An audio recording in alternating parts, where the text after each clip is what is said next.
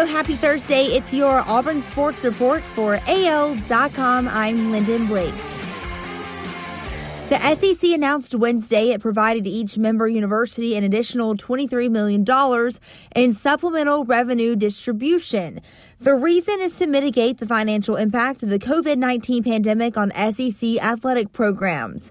The extraordinary circumstances produced by the global pandemic have presented colleges and universities with an unprecedented disruption to their programs and budgets, SEC Commissioner Greg Sankey said in a release statement. Bruce Pearl's off-season roster renovation took another step closer to completion this week. Auburn on Wednesday added a commitment from Georgia transfer guard K.D. Johnson, a former four-star prospect and top 100 recruit coming out of high school just a year ago.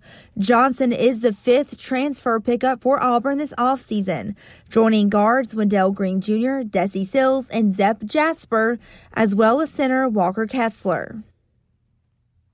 University of Alabama football coach Nick Saban appeared in a public service announcement released Wednesday by the Alabama Department of Public Health encouraging vaccinations for COVID-19. College football fans and players both want full stadiums this fall, Saban said in the video. He added, "Let's make sure we can safely make this happen by getting vaccinated.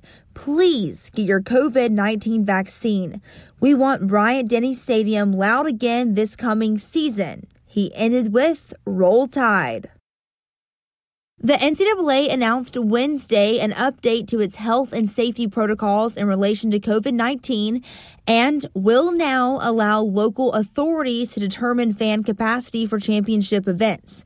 The decision goes into effect Friday, which means NCAA baseball and softball regionals could be at 100% capacity depending on where they're played. Alabama is hosting an NCAA regional for softball beginning Friday at Rhodes Stadium in Tuscaloosa. There are also no longer NCAA mandated mask or social distancing requirements. Florida State, Florida, and Oklahoma, among others, have already announced they will be at 100% capacity for their regionals this weekend. That's your Auburn Sports Report for AL.com. Have a great day. I'm Lyndon Blake.